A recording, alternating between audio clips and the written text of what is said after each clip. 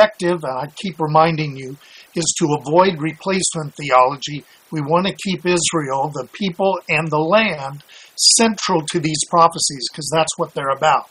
And we want to avoid getting the gospel wrong by thinking that the gospel somehow is going to bring about the transformation of the world. It actually calls us out of the world, along with Israel, in anticipation of the return of Jesus and the kingdom being restored to Israel and the Torah being fully established.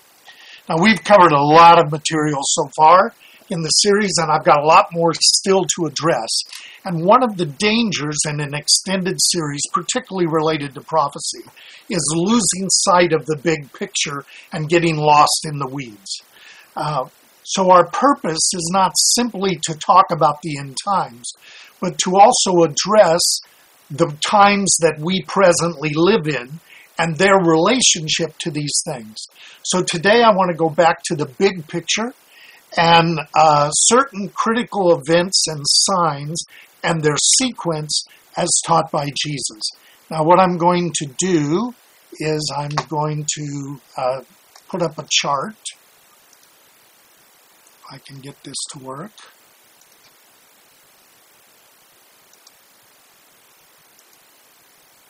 All right.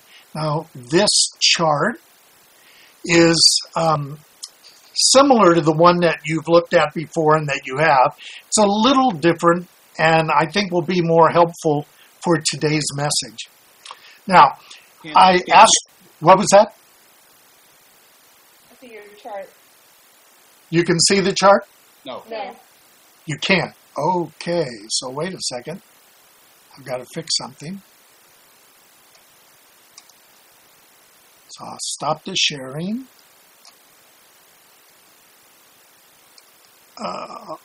Had this problem last week. It's shared, Bruce, but something was wrong with like the display of it.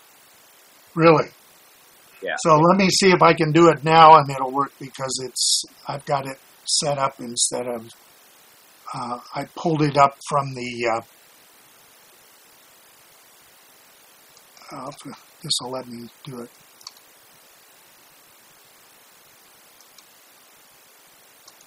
So now is it visible?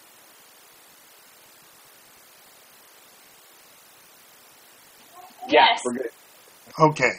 So I'm going to go back to my chart. So, all right. So this chart is a little different. I asked you to read Matthew 24 and Mark 13 and Luke 21 and Revelation 6.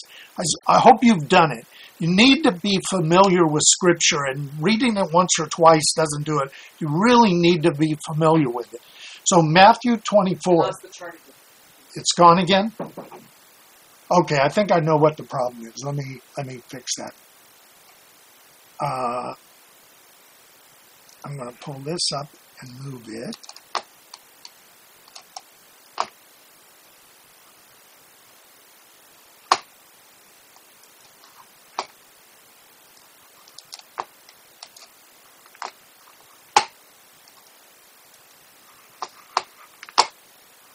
Technology. I'm an anthropologist. I use stone tools.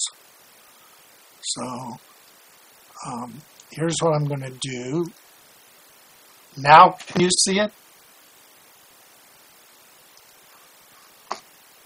Success. All right. What did I do there? Okay. All right. Going to assume that you guys can see it now. So this chart is different. You'll notice a lot of the things that were on it were on before, but I've changed some of it for the purposes of us going through Matthew 24, Mark 13, and Luke 21. So we're going to begin with Matthew 24, verses 1 to 3. I'd like you to look there. Jesus came out from the temple and was going away when his disciples came up to point out the temple buildings to him. And he said to them, "Do you not see all these things? Truly I say to you, not one stone here will be left upon another, which will not be torn down." And as he was sitting on the Mount of Olives, which is opposite the temple area there, the disciples came to him privately saying, "Tell us, when will these things happen?" Meaning, when will the temple be destroyed in Jerusalem? And what will be the sign of your coming and the end of the age? So the disciples are asking three questions. It's really kind of like two. One is about the destruction of the temple, and the others are connected with the sign of his coming and the end of the age, which they see as kind of a combo there. Mark tells us that they asked what would happen as a sign that these things were being fulfilled. And Luke says that the questions were more specific about the destruction of the temple and what the sign would be before that happened. So because Luke is specific about the destruction of the temple, we have to look at that first, because in the sequence of events, that took place first. So I'd like you to turn to Luke chapter 21, and we'll pick it up at verse 7. Luke 21, verse 7. They question him, "Teacher, when will these things happen?" He told him that the stones would be torn down. "And what will be the sign when these things are about to take place?" He said, "See to it that you are not misled. Many will come in my name, saying that I am he." Now, Jesus is not saying they're going to claim to be Jesus. They're going to claim that Jesus is the Messiah, but they're going to then deceive people. So he says, they're going to say, "The time is near, don't go after them. When you hear of wars and disturbances, do not be terrified. For these things have to take place first, but the end does not follow immediately." Then he says, "Nation will rise against nation, kingdom against kingdom. There will be great earthquakes in various places, plagues and famines. There will be terrors and great signs from heaven. Before these things," catch this, "they will lay hands on you, and they will persecute you, delivering you to the synagogues and prisons, bringing you before kings and governors for my name's sake. It will lead to an opportunity for your testimony. So make up your minds not to prepare beforehand to defend yourself. I will give you utterance and wisdom. None of your opponents will be able to resist or refute. But you will be betrayed even by parents and brothers and relatives and friends, and they will put some of you to death. You will be hated of all because of my name, yet not a hair of your head will perish. By your endurance, by your patience, you will gain your lives. When you see Jerusalem surrounded by armies, then recognize that her desolation is near. And those who are in Judea must flee to the mountains. Those who are in the midst of the city must leave, and those who are in the country must not enter the city. Because these are the days of vengeance, so that all things which are written will be fulfilled. Woe to those who are pregnant or who are nursing babies in those days, hard to travel and escape. For there will be great distress upon the land and wrath to this people. He's talking about Israel. They will fall by the edge of the sword, and they will be led captive into all the nations, and Jerusalem will be trampled underfoot by the Gentiles until the times of the Gentiles are fulfilled. Now, Luke gives us a different focus than what we see in Matthew and in Mark. He uses the same language, but he alone addresses the surrounding of Jerusalem as a sign for the Jewish believers and Israel itself to get out.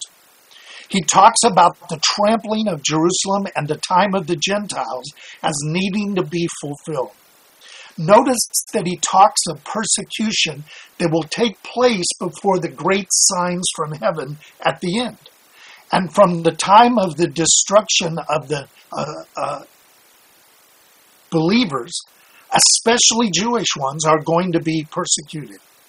Now I want to go further from verse 25. Then he says, there will be signs in the sun, moon, and the stars, and on the earth dismay among the nations, perplexity at the roaring of the seas and the waves, men fainting from fear and the expectation of things which are coming on the world, for the powers of the heavens will be shaken. So he talks about these signs. Then he says, they will see the Son of Man coming in the cloud with power and great glory. When these things begin to take place, straighten up and lift up your heads, for your redemption is drawing near. Now, Luke, with no reference to the abomination of desolation, or the Great Tribulation, addresses the second coming. And he begins that with the signs in the sun and the moon and the stars, which Matthew and Mark indicate happen after the Great Tribulation. And also then the sign of his coming, which is visible to the world and bothers them and concerns them as he comes with power and great glory. It's important to see that Luke gives them first the destruction of the temple and the disbursement of that remnant of Israel that's in Jerusalem out into the world, and then he goes all the way to the end of the age and picks it up after the tribulation, because in some sense Israel has always been in tribulation. They have gone through this again and again and again, and so he really kind of cuts to the end in that statement. So we're going to pick back up with Matthew 24. So if you'll go back to Matthew 24, we read the first 3 verses. We're going to pick it up at verse 4. Jesus says to them, "See that no one misleads you. Many will come in my name, saying that I am the Christ, but they will mislead many. And you will hear of wars and rumors of wars. Do not be frightened. Those things have to take place. That is not the end.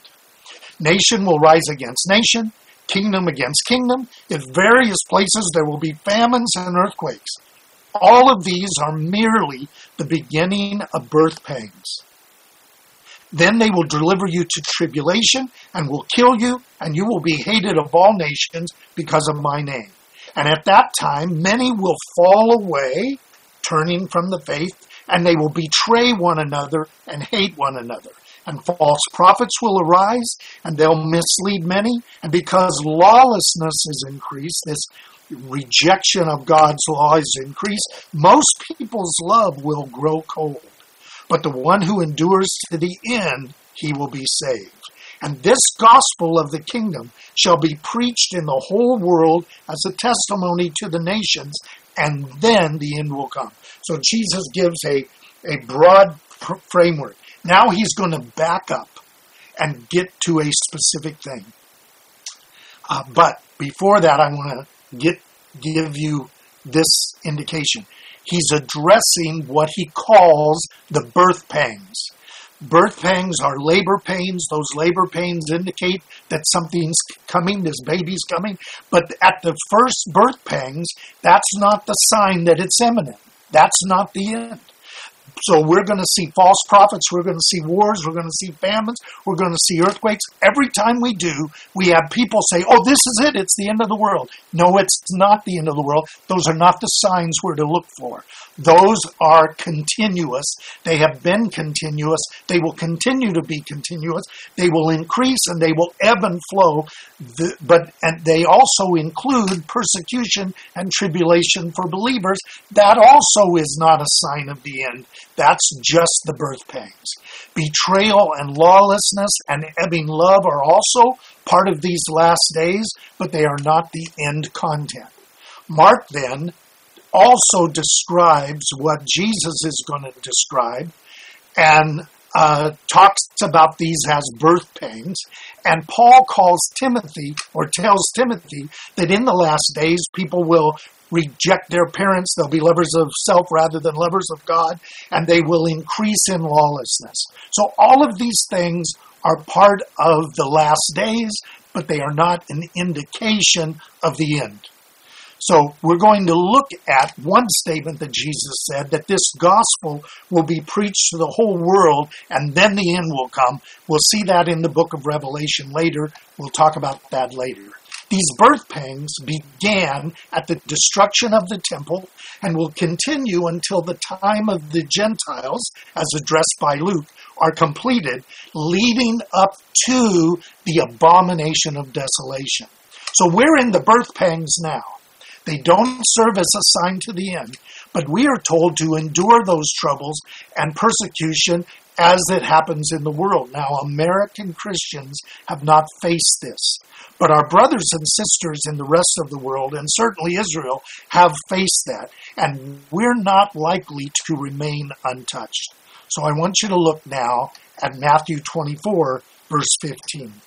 So Jesus says, therefore, when you see the abomination of desolation, which was spoken of through Daniel the prophet, standing in the holy place, let the reader understand, then those who are in Judea must flee to the mountains. If you're in the housetop, don't go down to get anything out of the house. If you're in the field, don't go back to get your cloak.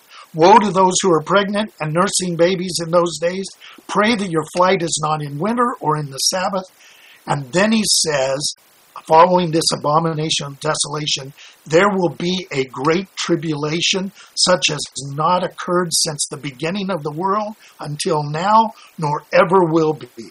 And unless those days should be cut short, no life would be saved, but for the elect's sake, those days will be short.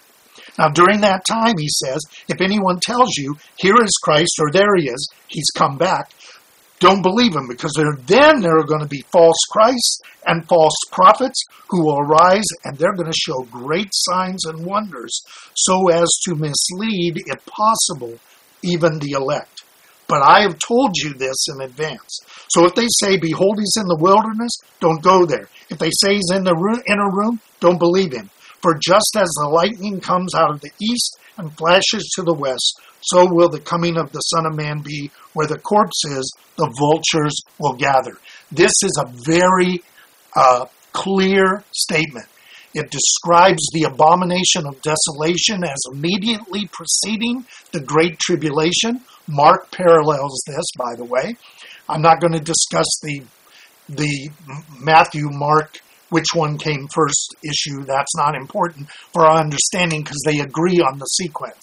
But Matthew's clear to the point that there will be signs and wonders that could almost deceive the elect. Too many people in Western Christianity look for miracles as proof of God, and that opens you to being deceived.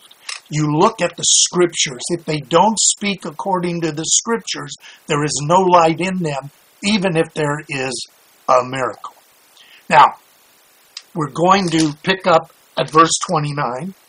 Then Jesus says, immediately after the tribulation of those days, the sun will be darkened, the moon will not give its light, the stars will fall from the sky, and the powers of heaven will be shaken. Remember, he talks about that in Luke. And then the sign of the Son of Man will appear in the sky, and all the tribes of the earth will mourn when they see the Son of Man coming on the clouds of the sky with power and glory. And he will send forth his angels with a great trumpet. They will gather together his elect from the four winds and from one end of the sky to the other. Now, in these passages, Jesus describes the signs in the sky that the world will see. This is not a secret thing. The sign of his coming will cause the world to be afraid and to mourn. They'll actually ask the rocks to fall on them. Luke says that men's hearts will fail for fear when these signs take place. His coming and his gathering of the believers after the Great Tribulation, with signs that accompany it. This coming will be seen by everyone as the dead believers are raised and the living believers are changed and ascend to be with the Lord as he's returning. Now, Luke tells us in his version of that when we begin to see all of these things coming to pass, we should lift up our heads, for our redemption draws near. So here's the sequence. I want to give you the sequence. And if any of you want this later, I'll give it to you, but you'll see it on the chart. The last days began with the incarnation and the ascension of the Lord. The temple and Jerusalem are destroyed, which is the beginning of the times of the Gentiles, AD 70. From that point on, the birth pangs, which are not the end, continue and they increase. Those are wars and plagues and earthquakes and loss of love and persecution of believers and assimilation and betrayal are also part of this. The key event that we're to watch for is the abomination of desolation in the holy place. The Great Tribulation will take place immediately after that abomination, and the mark of the beast will be required to buy or sell. There is a sealed group of Israel, we'll talk more about that later, who are preserved and protected during this time.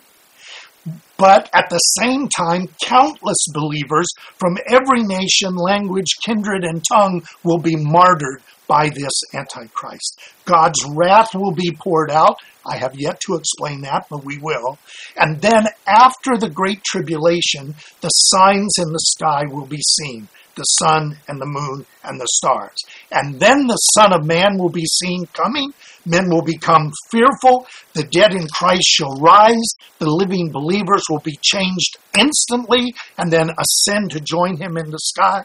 He will step down after going all around the earth, gathering us all. He will step down on the Mount of Olives and establish the kingdom on earth in Jerusalem, and all Israel, Paul says, will be saved.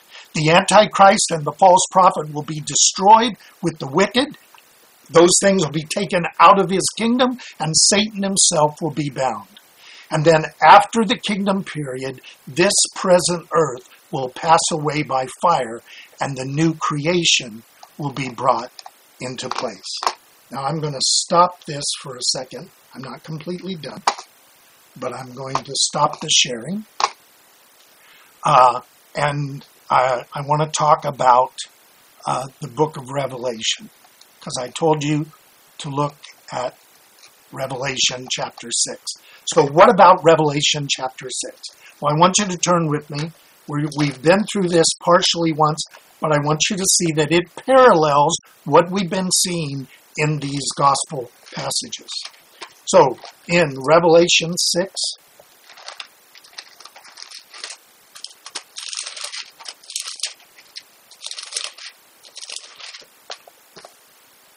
John sees a scroll with 7 seals on it. It's rolled up, it's sealed so you can't do it. And he cries because no one is worthy to open the seals. But the Lion of the tribe of Judah, the Lamb of God, is allowed to. And so in chapter 6, the Lamb is breaking the seals. And John sees what happens. So he says, when I saw the Lamb broke one of the 7 seals, I heard one of the 4 living creatures with a voice of thunder say, "Come." And I looked, and behold, a white horse. And he who sat on it had a bow, and crown was given to him, and he went forth conquering and to conquer. And he broke the 2nd seal, and I heard the 2nd living creature say, "Come." And another, a red horse, went out, and to him who sat on it was granted to take peace from the earth. And men would kill one another, and a great sword was given to him. And when he broke the 3rd seal, I saw a 3rd living creature saying, "Come." And I looked, and behold, a black horse, and he who sat on it had a pair of scales in his hand. And I heard something like a voice in the center of the 4 living creatures, saying, "A quart of wheat for a denarius, and 3 quarts of barley for a denarius, and do not damage the oil and the wine." And when the Lamb broke the 4th seal, I heard a voice of the 4th living creature saying, "Come." And I looked, and an ashen horse, grayish horse, who sat on it, and his name was Death, and Hades was following with him. Authority was given to him over a 4th of the earth, to kill with the sword, with the famine, and with pestilence, and with wild beasts of the earth. Now, in these 4 seals, we have what's called the 4 horsemen of the apocalypse. They are wars and rumors of wars, that's the white horse, nation rising against nation and kingdom against kingdom, the red horse, famine and is the black horse, and the ashen horse is death by war and famine and pestilence and wild beasts. These are the birth pangs that Jesus is talking about. Then we see the 5th seal being broken. Verse 9, when the Lamb broke the 5th seal, I saw underneath the altar the souls of those who had been slain because of the word of God and because of the testimony that they had maintained. And they cried out with a loud voice, saying, "How long, Lord, holy and true, will you refrain from judging and avenging our blood on those who dwell on the earth?" And there was given to each of them a white robe, and they were told that they should rest a little while longer, until the number of their fellow servants and their brethren who were to be killed even as they had would be completed also. This is talking about the great tribulation, and it is talking about that great mass of people who will be martyred during that time for the testimony of Jesus in that context. And then he opens the sixth seal, verse 12. When he opened the sixth seal, there was a great earthquake, and the sun became black as sackcloth made of hair.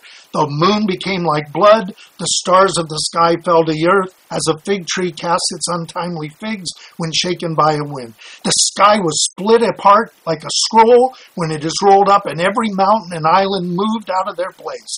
And the kings of the earth, and the great men, and the commanders and the rich and the strong, and the slaves and the free man, hid themselves in the caves and among the rocks, and said to the rocks, "Fall on us, hide us from the presence of him who sits on the throne, from the wrath of the Lamb, for the great day of their wrath has come, and who is able to stand?"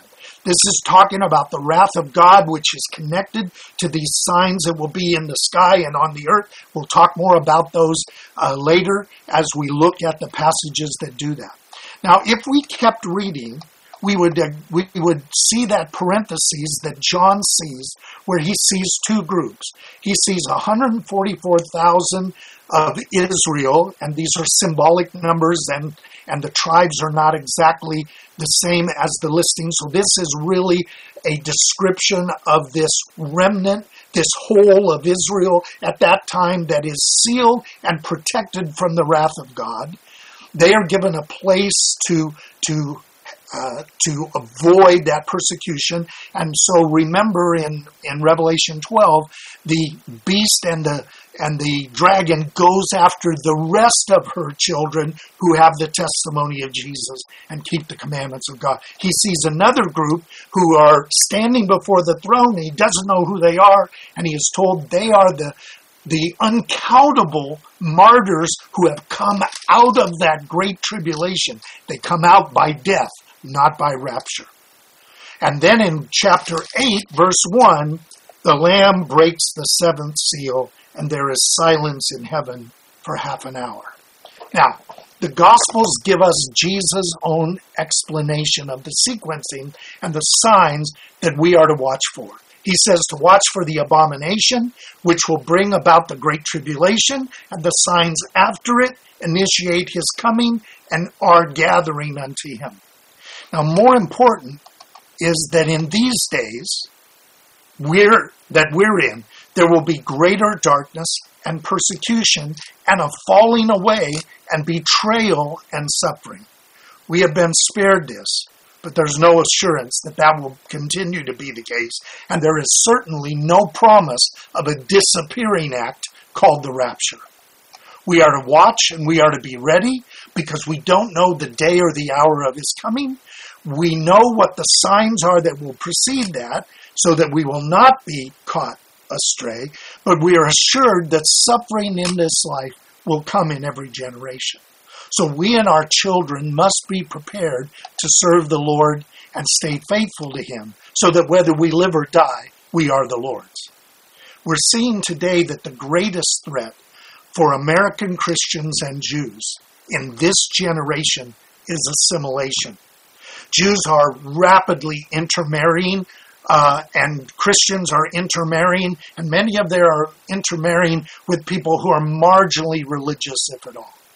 And as a result, we're raising children in a world where we outsource our parenting to the schools and to the programs and the sports groups so that we end up being of the world but not in it. And our children are simply going to decide to go the way of the world because it makes sense to them unless they truly know the Lord and his ways. We have to have solid homes and congregations that live and teach this faith and the commandments of the Lord. Magic words spoken to accept Jesus will not immunize anybody from assimilation. We must say and do as Joshua did, "As for me and my house, we will serve the Lord." And we have to be prepared, as Shadrach, Meshach, and Abednego were, that when an idol and when an image and when an abomination is placed before us, We will not bow down. We will say, our God whom we serve is able to deliver us. But if not, even if he doesn't, and we go to our deaths, know for sure that we will not bow down or worship the image that you have set up. Now that's really the message for us. We are beginning to see generations of Christians pulled away from the faith. There are people denying the faith and assimilating, having a form of godliness, but denying the power thereof. And we must make sure that as for us, our house and our congregation, we will not succumb to that. So let's go to the Lord in prayer, and then I will open it up for questions.